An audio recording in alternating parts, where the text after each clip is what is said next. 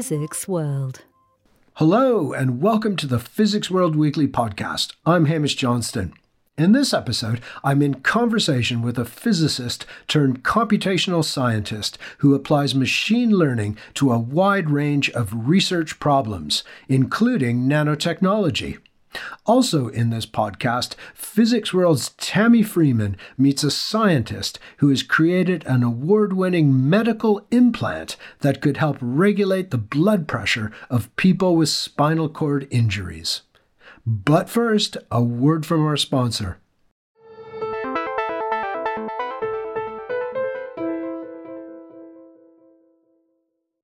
This podcast is sponsored by ISEG, which specializes in the development and production of high-voltage power supplies, especially for research, science, and large experiments.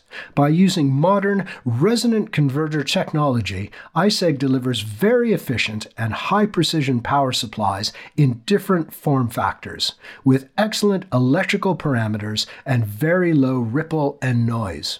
These supplies include high-precision source measure units, detector bias supplies, DC-DC converters, AC-DC power supplies, and multi-channel high-voltage systems.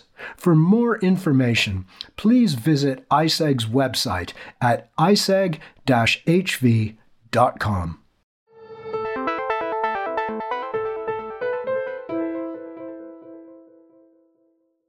Amanda Barnard is a senior professor in the School of Computing at the Australian National University, where she is also Deputy Director and Computational Science Lead. Amanda began her career as a physicist, but has since broadened her research interests to encompass many aspects of computational science, including the use of machine learning in nanotechnology, material science, chemistry, and medicine. Amanda joins me down the line from Canberra. Hello, and welcome to the podcast. Hi, Hamish. A pleasure to be with you. So, Amanda, can you give us a flavor of what you do as a computational scientist? Yes, that's a great question. So computational science in general is the design and use of mathematical models to analyse computationally demanding problems that are experienced in lots of areas of science and engineering. And this includes advances in computational infrastructure and algorithms that enable researchers across these different domains to perform large-scale computational experiments. Computational science, if you will, it involves research into high-performance computing, not just research using a high-performance computer. And a lot of the time we spend on algorithms and trying to figure out how to implement them in such a way that makes best use of the advanced hardware. And that hardware is changing all the time. This includes both sort of computational, conventional simulations based on mathematical models that are developed specifically in different scientific domains. So a computational chemistry that's developed by chemists, or physics that's developed by physicists. We also spend a lot of time using methods in machine learning and artificial intelligence, as you mentioned, which is an interdisciplinary area because most of them were developed by computer scientists. And this enables a whole bunch of new approaches to be used in all of these different sciences.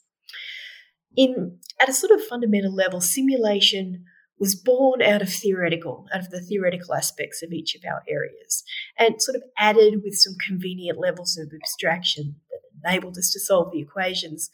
But when we developed all of those theories, they were sort of an oversimplification of the problem. And that was done either in the pursuit of, mathematical elegance or just being practical. Machine learning has the advantage of enabling us to recapture a lot of the complexity that we lost when we derived those beautiful theories.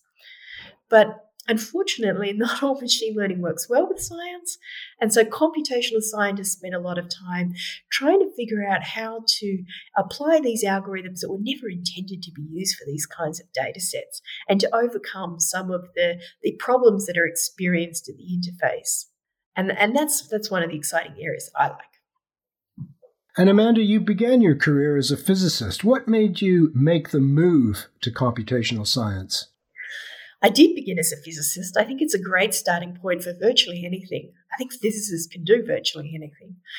I think I was always on the path to computational science. I maybe didn't realize it, but from my very first research project as a student, which used computational methods, I was instantly hooked. I love the code, all the way from the code to the final results. I kind of instantly knew that supercomputers were destined to be my scientific instrument. It was exciting to think about, what could a material scientist do if they could make perfect samples every time? Or what could a chemist do if they could remove all contaminations and do perfect reactions? What could we do if we could explore harsh or dangerous environments without risk of injuring anyone? And more importantly, what if we could do all of these things simultaneously on demand every time we tried? Well, supercomputers are the only instrument that enables us to do that.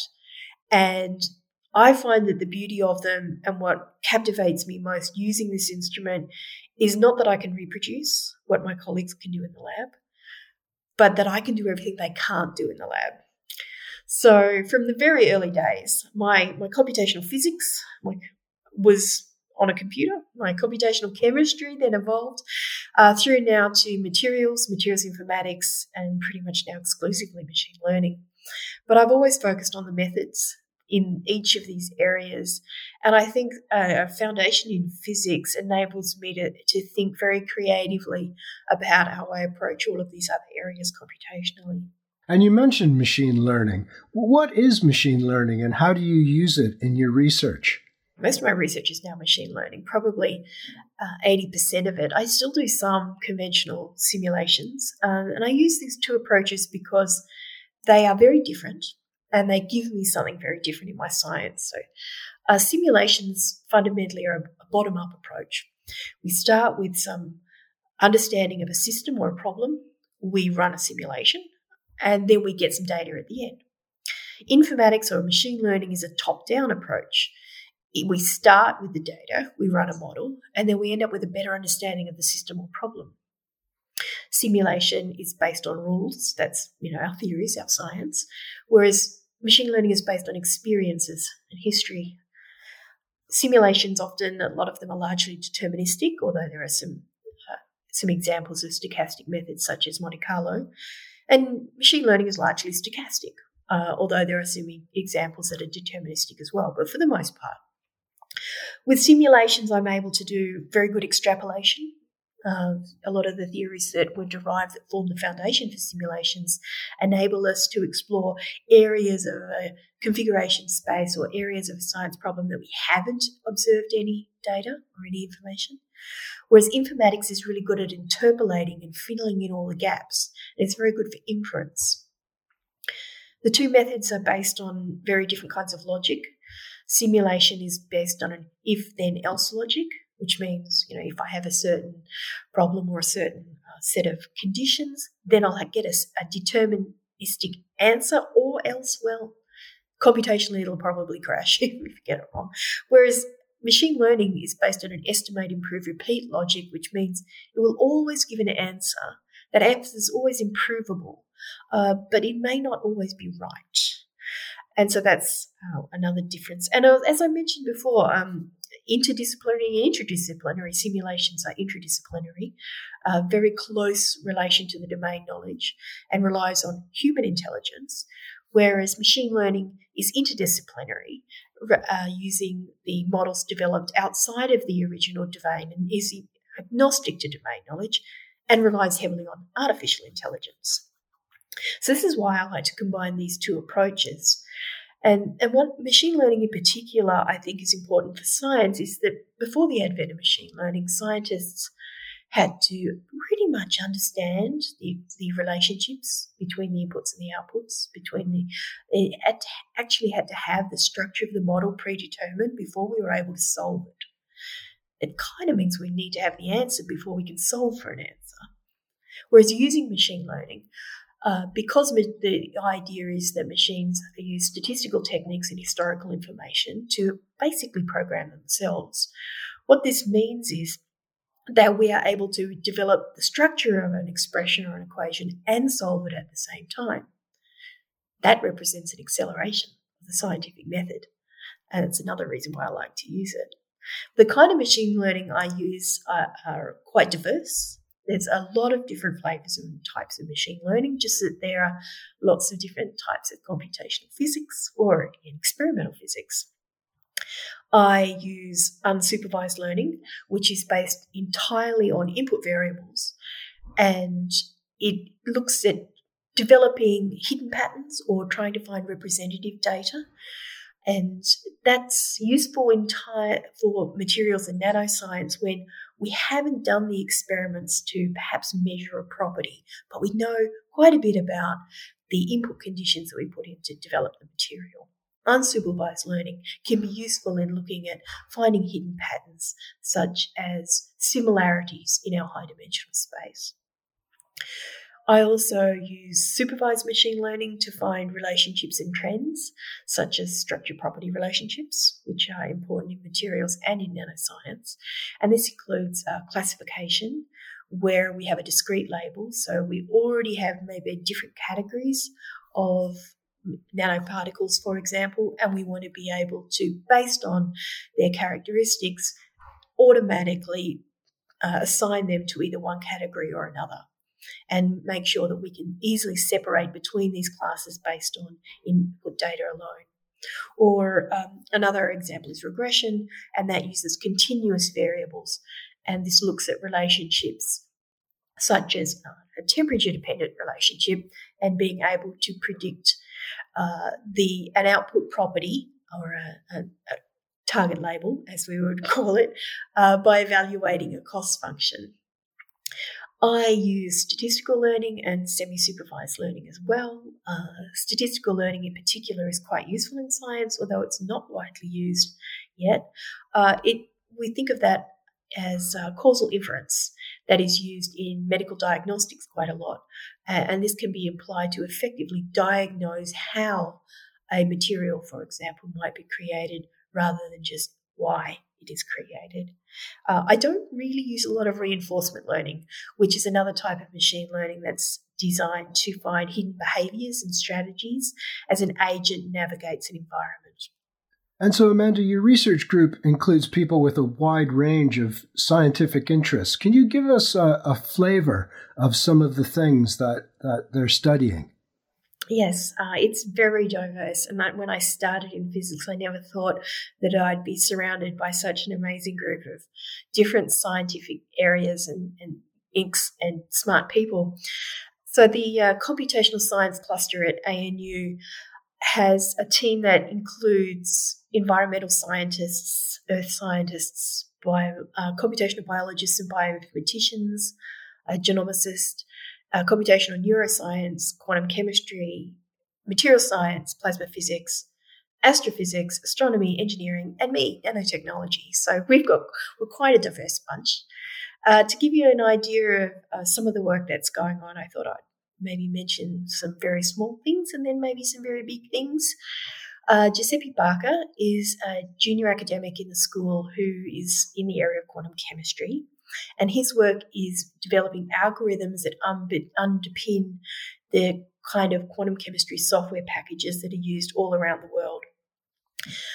So his work is focused on how we can leverage new processes such as accelerators and how we can rethink how large molecules can be partitioned and fragmented so that we can strategically combine massively parallel workflows, so being able to do much more sophisticated quantum chemistry, and embarrassingly parallel workflows that enables us to break it up into smaller pieces so that we can do bigger molecules. And his work will facilitate the use of highly accurate post-Hartree-Fock methods to be applied to large biomolecules, for example. He can also help us to use supercomputers more efficiently, which saves energy. And for the past 2 years, he's held the world record in the best scaling quantum chemistry algorithm. So he's to be congratulated. Also on a small scale, small in terms of the scale of the science, is Min Bui, who's a bioinformatician, and he works in the area of phylogenomics, He's working on new statistical models for phylogenomic systems such as partitioning models, isomorphism-aware models, distribution tree models, and mixture models.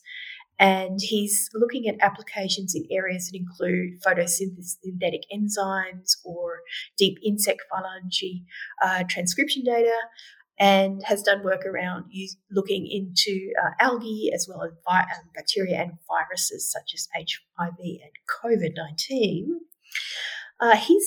A lot of his work has been captured in a software package that he's been developing since 2011, so more than 10 years now, called IQ Tree, and it has tens of thousands of users worldwide. And he's actually for the last 2 years, has been a highly cited researcher worldwide for his work in phylogenomics and the IQ Tree software. So now flipping to something big, final example is Trunling Deng, who is also a junior academic in the group, and he is a mathematician. He's working on mathematical modelling and simulation for large-scale media such as oceans and atmosphere dynamics, and looks at modelling Antarctic ice flows. And his work uses scientific computing and numerical solvers, including parallel computing and preconditioners, and PDE solvers such as FEM, finite element methods, that many people might be familiar with. And so that and also machine learning a little bit as well. And so there's a kind of an example of from the very, very small to very, very big, of the different kinds of applications that can be all clustered together in computational science. I think the best part about it all is that we sometimes discover where a problem experienced in one domain has actually been already solved in another. And when would a computational neuroscientist ever work with a plasma physicist? It just wouldn't normally happen. But even more exciting is when we discover scientific problems that are experienced in one domain are actually also experienced in another. And if we solve them, our work can scale superlinearly. One solution, multiple areas of impact, and that's the best. As well as working with your research group, Amanda, you're also serving as Deputy Director of the Australian National University's School of Computing. Can you tell us a bit about that role? Yes, well, unfortunately, it's largely administrative, but the best part is that I have the opportunity to work with not only an amazing group of computer scientists across data science, foundational areas in languages, software development, cybersecurity, computer vision, robotics, and a lot of exciting areas like that. I also get to create opportunities for new people to join the school and to be the best version of themselves. So a lot of my work in the leadership role is about the people. And this includes recruitment, looking after our tenure track program and our career development, professional development program as well. I've also had the opportunity to start some brand new programs for areas that I thought were in need of particular attention. And one example is during COVID, we all experienced, a lot of us shut down and we're not accessing our labs and wondering what we can do. And I took the opportunity to develop a program called the Jubilee Joint Fellowship Program, which supports researchers working right at the interface between computer science and some other domain, where they're solving grand challenges in their domain, but also where they're using that domain knowledge to inform new types of computer science as well. And 5 of them were supported across different areas in 2021. I've also chairing the Pioneering Women program, which has a combination of scholarships and lectureships and fellowships to support women entering the field of computing and make sure that they're successful throughout their career with us. And of course, one of my other roles as Deputy Director is to look after computing facilities for our school. As you can imagine, a School of Computer Science needs to have quite extensive computer facilities.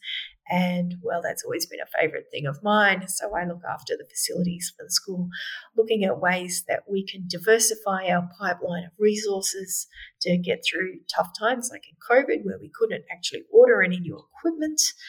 And also how we can be more energy efficient because Computing uses up an enormous amount of energy.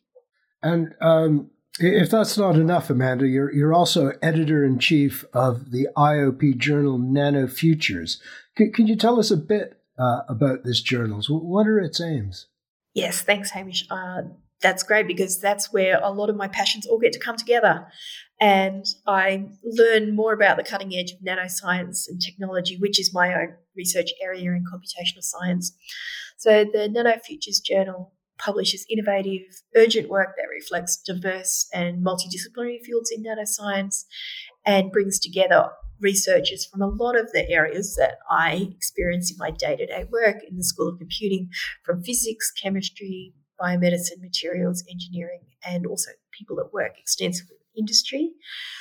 This covers nanotechnology, quantum nanomaterials phenomenon, nanoenergy, nanoelectronics, low-dimensional materials, and my favorite, computational nanomaterials design. In each case, what differentiates this journal from our sister journal, Nanotechnology, and other journals in the nanoscience area is that Nanofutures is specifically forward-looking and publishes work that anticipates to set a new direction in emerging fields, with the expectation that these are the important areas that will have long-term scientific value and impact. You mentioned the future, looking towards the future. It must be a very exciting time for people doing research in machine learning. The technology is finding so many different uses, and it's even in the headlines. I was listening to BBC Radio 4 this morning, and once again they were talking about the implications of artificial intelligence on society. What new applications of machine learning are you looking forward to in your fields of research? Well, probably some of the ones you're already hearing about this morning. While there are risks associated with AI, there's also enormous opportunity, and I think that generative AI is going to be particularly important in the coming years for science. Not just my area of science, but many areas of science, provided we can come over some of the issues with it hallucinating. But no matter what area of science we're in, whether we're doing computation or whether we're doing experiments, we're all at the moment in a position where we're suffering under a number of restrictions. We're restricted by the time we have, by the money, the resources, the equipment we have access to. And what this means is that scientists are compromising our science to fit these limitations rather than focusing on overcoming them. And I really believe that the infrastructure shouldn't dictate what we do. It should really be the other way around. I think generative AI actually has come at the right time to enable us to finally overcome some of these problems, because it has a lot of potential to be able to fill in the gaps and provide us with an idea of what science we could have done if we had have had those resources and that we couldn't do for whatever reason. It could enable us to get more by doing less and avoiding some of the pitfalls like selection bias. That is a really big problem when applying machine learning to science data sets. There's a lot more work that needs to go into this area to ensure that generative methods are producing meaningful science, not hallucinations. And this is particularly important if they're going to form the foundation for large pre-trained models. But I think this is going to be a really exciting era of science where we're working collaboratively with AI rather than it just performing a task for us. Well, that's great. Thanks so much for coming on the podcast, Amanda. It sounds like you've got an amazing research program there in Canberra. And thanks again for talking about it with us. You're welcome. Pleasure to be here.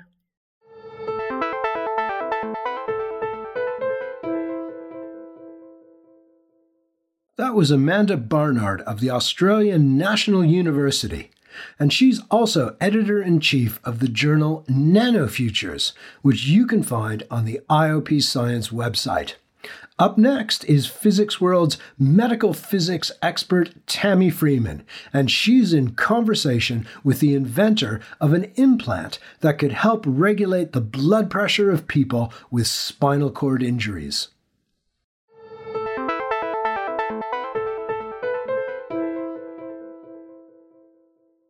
Spinal cord injuries can impact or completely eliminate a person's ability to control movement or feel sensations, A less well-known consequence, which affects over 90% of people with such injuries, is the inability to regulate blood pressure. This can result in dizziness, nausea, fainting, or in some cases can keep a person completely bedridden. Aiming to solve this problem is Jordan Square from EPFL, the Swiss Federal Institute of Technology in Lausanne. Jordan has developed an implant that delivers electrical stimulation to spinal neurons to treat dangerously low blood pressure. The significance of this work is highlighted by his recent award of the 2023 Bioinnovation Institute and Science Prize for Innovation. I'm speaking to Jordan to find out more about this new therapy. Hello, Jordan, and welcome to the podcast. Thanks for having me. So, first of all, can you briefly explain the clinical problem that you were aiming to solve? Yeah, absolutely. So people with spinal cord injuries, specifically severe ones or ones that are very high up in the neck, and in addition to other people with different neurodegenerative disorders like multiple system atrophy and Parkinson's disease, suffer from very unstable blood pressure. This means that when they sit up in the morning, instead of all of the blood vessels constricting as they should to keep the blood going up to the brain and the heart, the blood starts to pool down and gravity takes its toll. And this has really significant consequences, not only for their health, but just for their day-to-day life and being able to sit up and not feel dizzy and nauseous.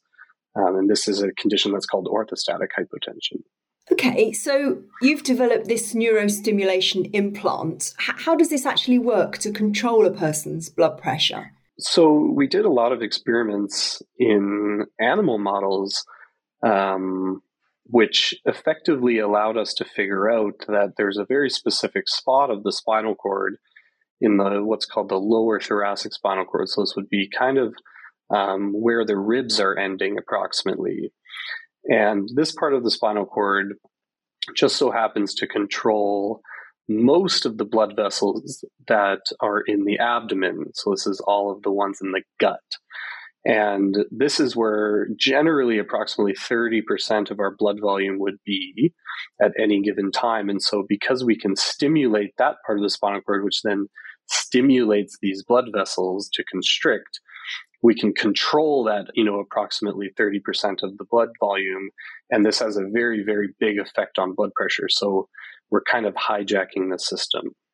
After you initially published your findings, I gather that neurologists at a local hospital asked to test your implant to treat a patient in their care. So can you tell us a bit about this case? Absolutely. So one of the neurosurgeons that we work with, who's also the head of the center this research was done in, Jocelyn Bloch, the neurologist came to her and we started to discuss a patient under their care who suffered from quite severe multiple system atrophy. So this is a neurodegenerative disorder that's very well known to have very severe orthostatic hypotension. And so our original publication was in people with spinal cord injury. So this is slightly different, but we thought that maybe the same principles would apply. And so after they contacted us, we did a few experiments in the lab to see if it might be reasonable that it would work.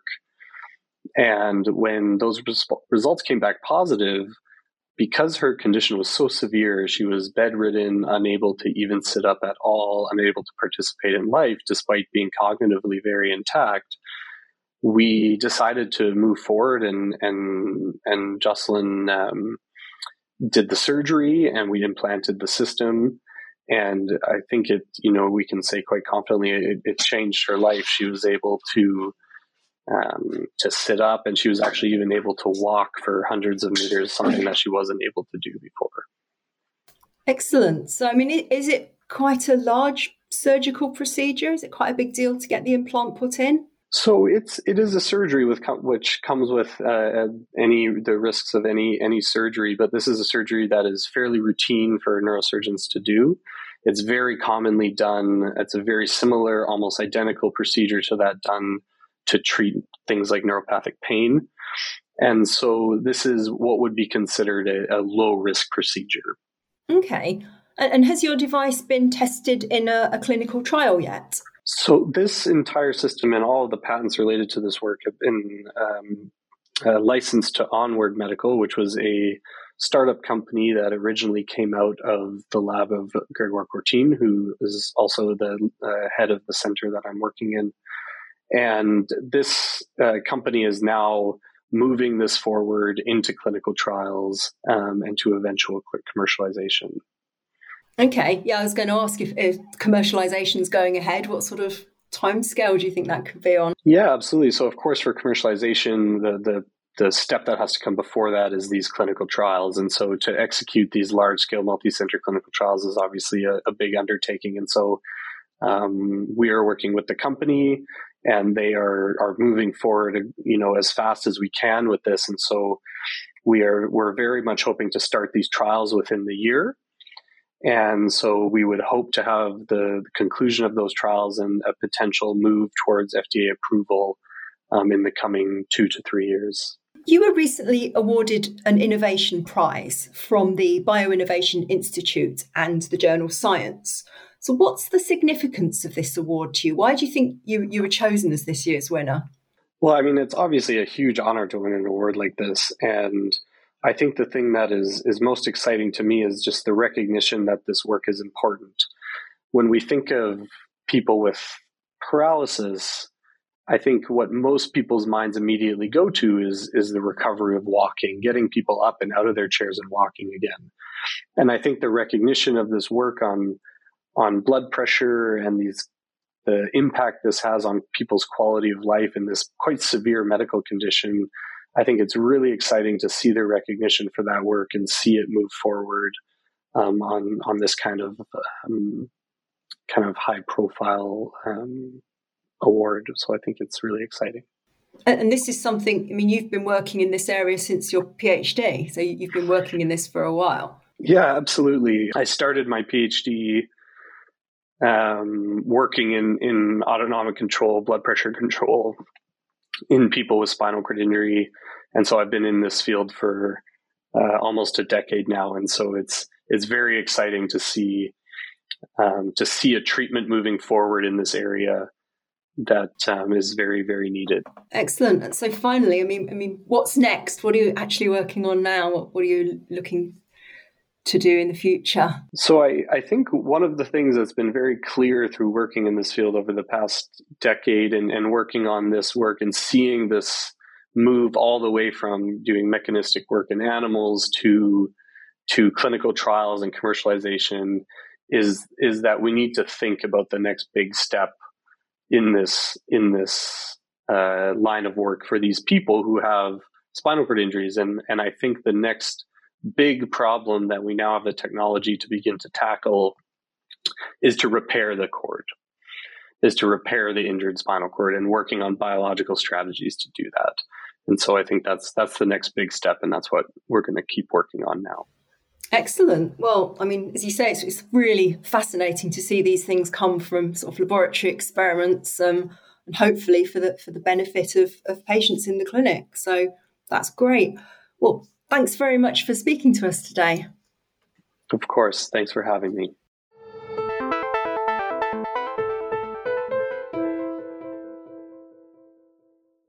I'm afraid that's all the time we have for this week's podcast. Thanks to Amanda Barnard, Jordan Square, and Tammy Freeman for joining me today. And a special thanks to our producer, Fred Isles. This podcast is brought to you by ISEG. High voltage power supplies made by ISEG means high voltage. Exactly. For more information, please visit the ISEG website at iseg-hv.com. We'll be back again next week when I'll be chatting with an X-ray astronomer about the challenges and opportunities associated with observing the cosmos using telescopes on satellites.